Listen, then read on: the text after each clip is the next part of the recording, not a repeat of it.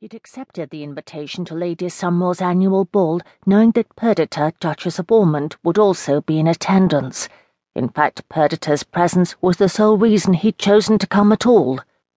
Since both her sister, the former Lady Isabella Wharton, and now Duchess of Ormond, and her friend, the Countess of Coniston, had had their lives threatened by an as yet unknown assailant earlier in the year, the widowed Duchess had become the sole focus of their attacks.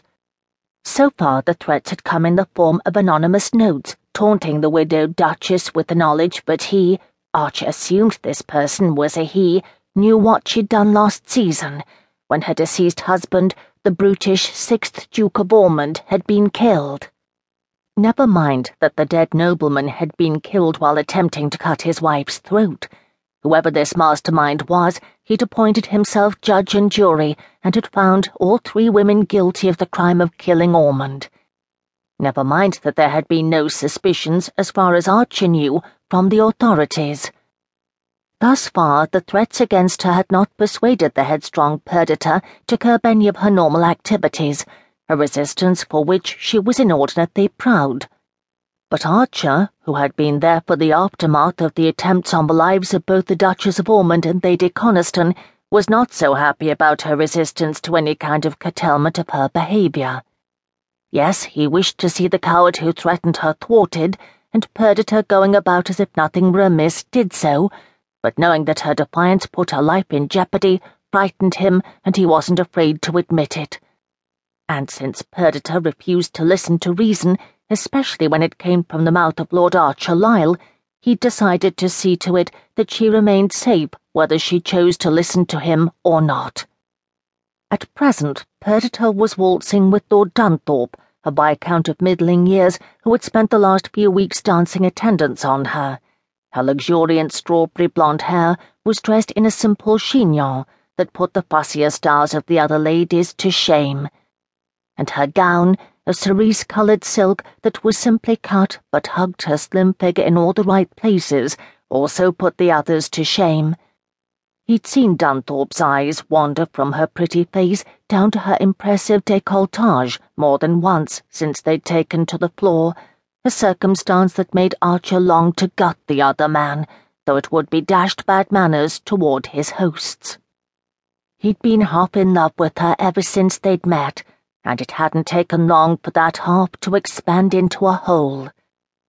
It wasn't just because she was beautiful, though she was. No, though he appreciated her fine-boned loveliness, it was her spirit that solidified his affection for her. Perdita wasn't an angel. What woman was? But she had a way about her. A sweetness in the way she dealt with people. He'd heard the servants at Ormond House speak of it, that set them at ease.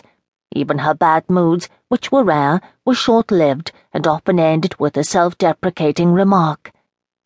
But the thing that most endeared her to Archer was something she likely didn't even recall. It had been a moment some 3 years earlier, when one of the housemaids had fallen pregnant.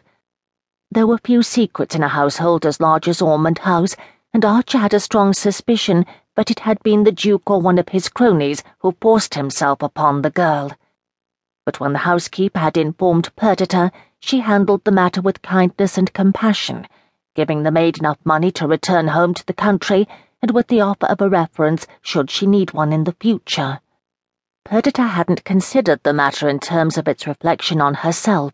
She'd only considered the little maid's feelings, and it had been that bit of selflessness that did him in. From that moment on, he'd been a goner.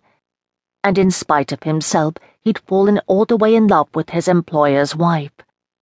From the corner of his eye, he could see her red gown as they made the circuit of the Summerall ballroom. He wasn't jealous. How could he be, when his position as private secretary to the Duke of Ormond made her virtually his employer? No, Perdita was not for the likes of him, no matter how he might in his heart of hearts wish to declare himself to her. "I say, Lord Archer," Rootham interrupted his thoughts, "I think Mrs. Fitzroy is attempting to get your attention."